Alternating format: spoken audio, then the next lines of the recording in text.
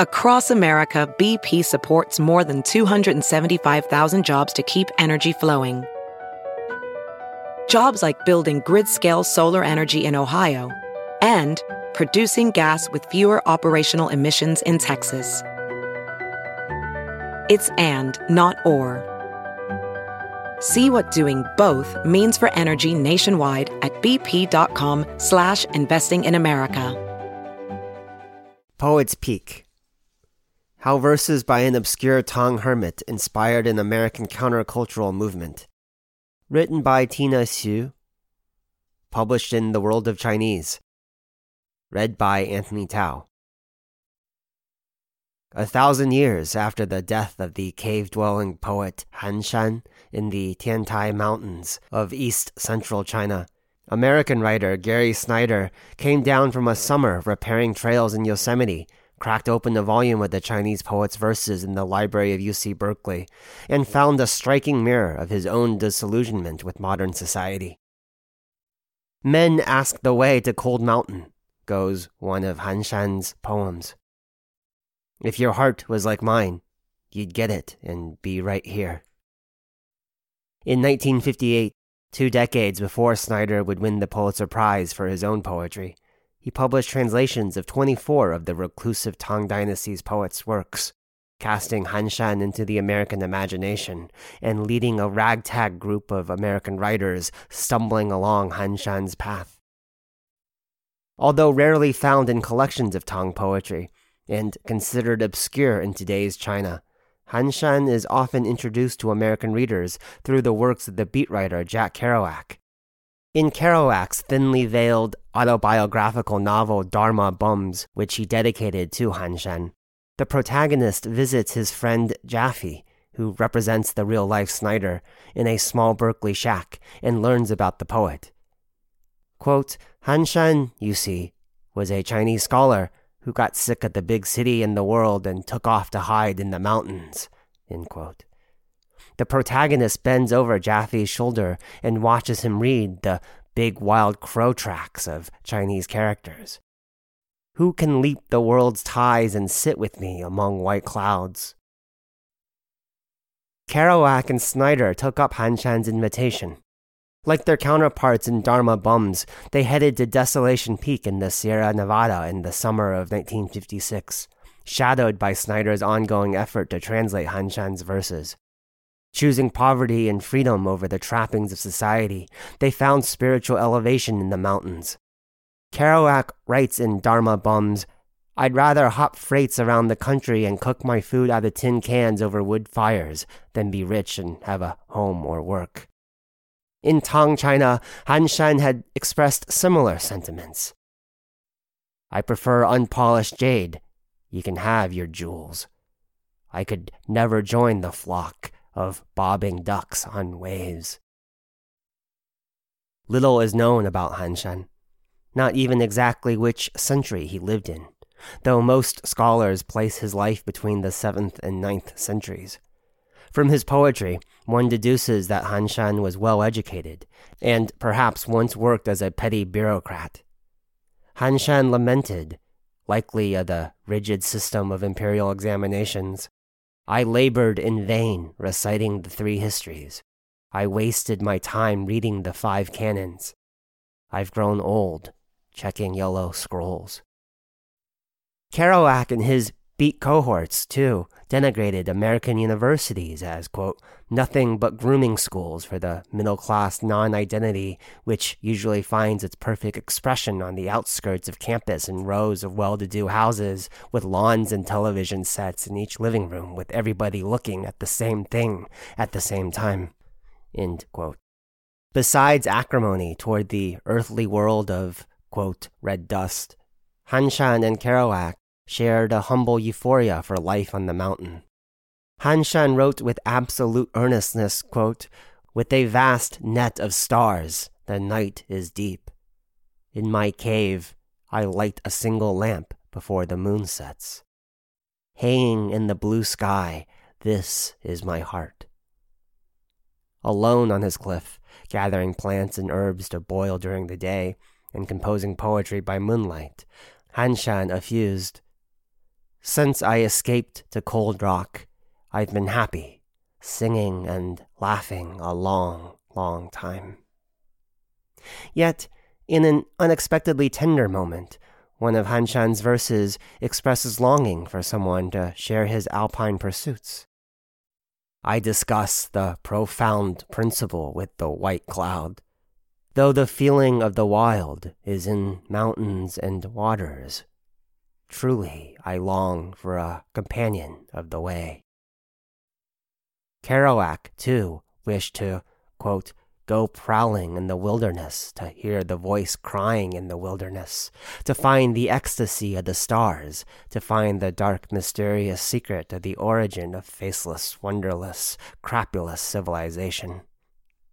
He was, quote, happy, just in my swim shorts, barefooted, wild-haired, in the red fire dark, singing, swigging wine, spitting, jumping, running.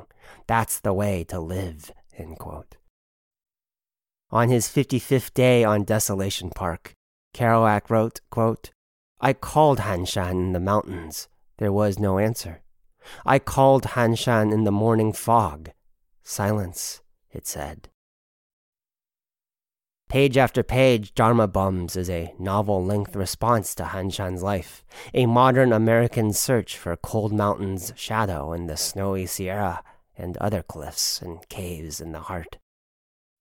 The efforts of Snyder, Kerouac, and other early Han Shan translators roused a chorus of response from an entire generation of American admirers. In 1974, in Greenfield, Massachusetts, a bookshop owner placed Burton Watson's 1962 translation of 100 Han Shan poems into the hands of James Len Festi. The young poet, quote, fell in love with that voice, like that of an older brother, end quote. He recounts in Seeking the Cave, a pilgrimage to Cold Mountain, published in 2016. Len Festi began writing poems in response to his so-called mysterious poet friend. A poem by Han Shan reads, Here we languish, a bunch of poor scholars. Our only joy is poetry. We could inscribe our poems on biscuits, and the homeless dogs wouldn't deign to nibble. Len Festi responds, tongue firmly in cheek. I languish in a car with battered friends. Young people won't listen to us, and old ones mock our shaggy hair. In despair, we read Han Shan's poems as we drive. We devour these 1,000-year-old biscuits like homeless dogs. The same year, 1974, Han Shan's verses found their way into the hands of Bill Porter, an American graduate school dropout living in a monastery in Taiwan. By the time he left the monastery, Porter had translated nearly 100 of Han Shan's poems, and, after moving into a converted farm shed near a lake, completed 150. Porter would eventually present a translation of 300 of Han Shan's poems in The Collected Songs of Cold Mountain, published in 1983 under a pen name he borrowed from a Taoist legend, Red Pine.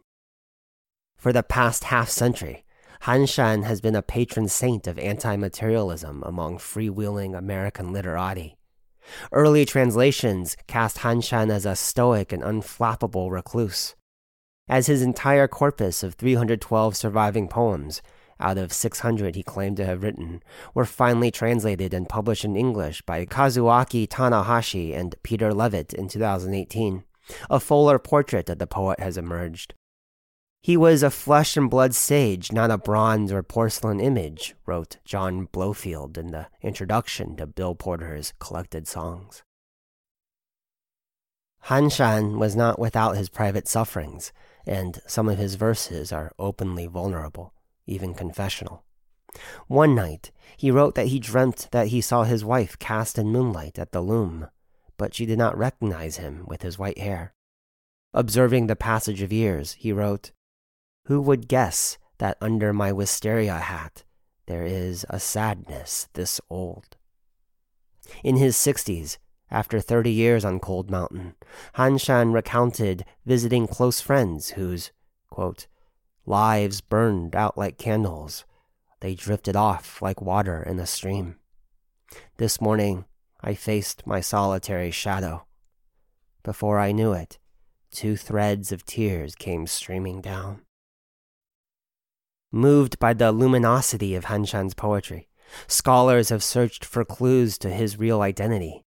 All based on sparse evidence, some conjectured Han Shan may have been a pen name of the official Lu Qiuyin. Porter suggests Han Shan was a nobleman who fled the capital to evade punishment for involvement in the Anlushan rebellion. Tanahashi and Levitt propose there was not 1 but 3 Han Shans, writing in successive centuries, based on linguistic analysis of inconsistent rhyme schemes and use of historical terms.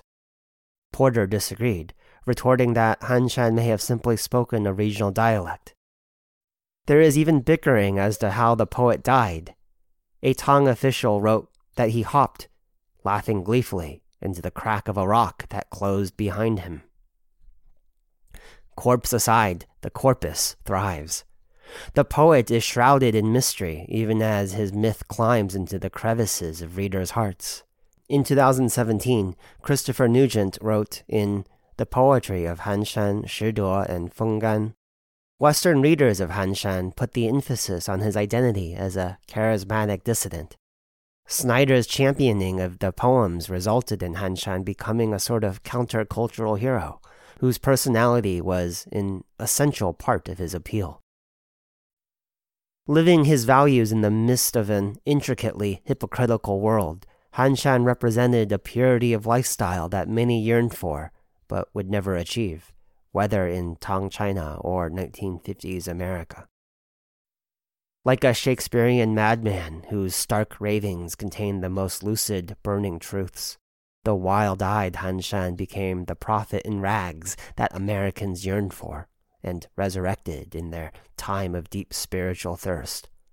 Porter muses in his travel memoir, Finding Them Gone, there is something about Han Shan's craziness that impressed others, something that wasn't crazy at all, which made people see the craziness going on in their own lives and in their own times.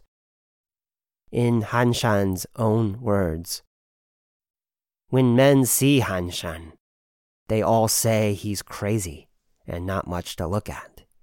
Dressed in rags and hides, they don't get what I say if I don't talk their language. All I can say to those I meet, try and make it to Cold Mountain.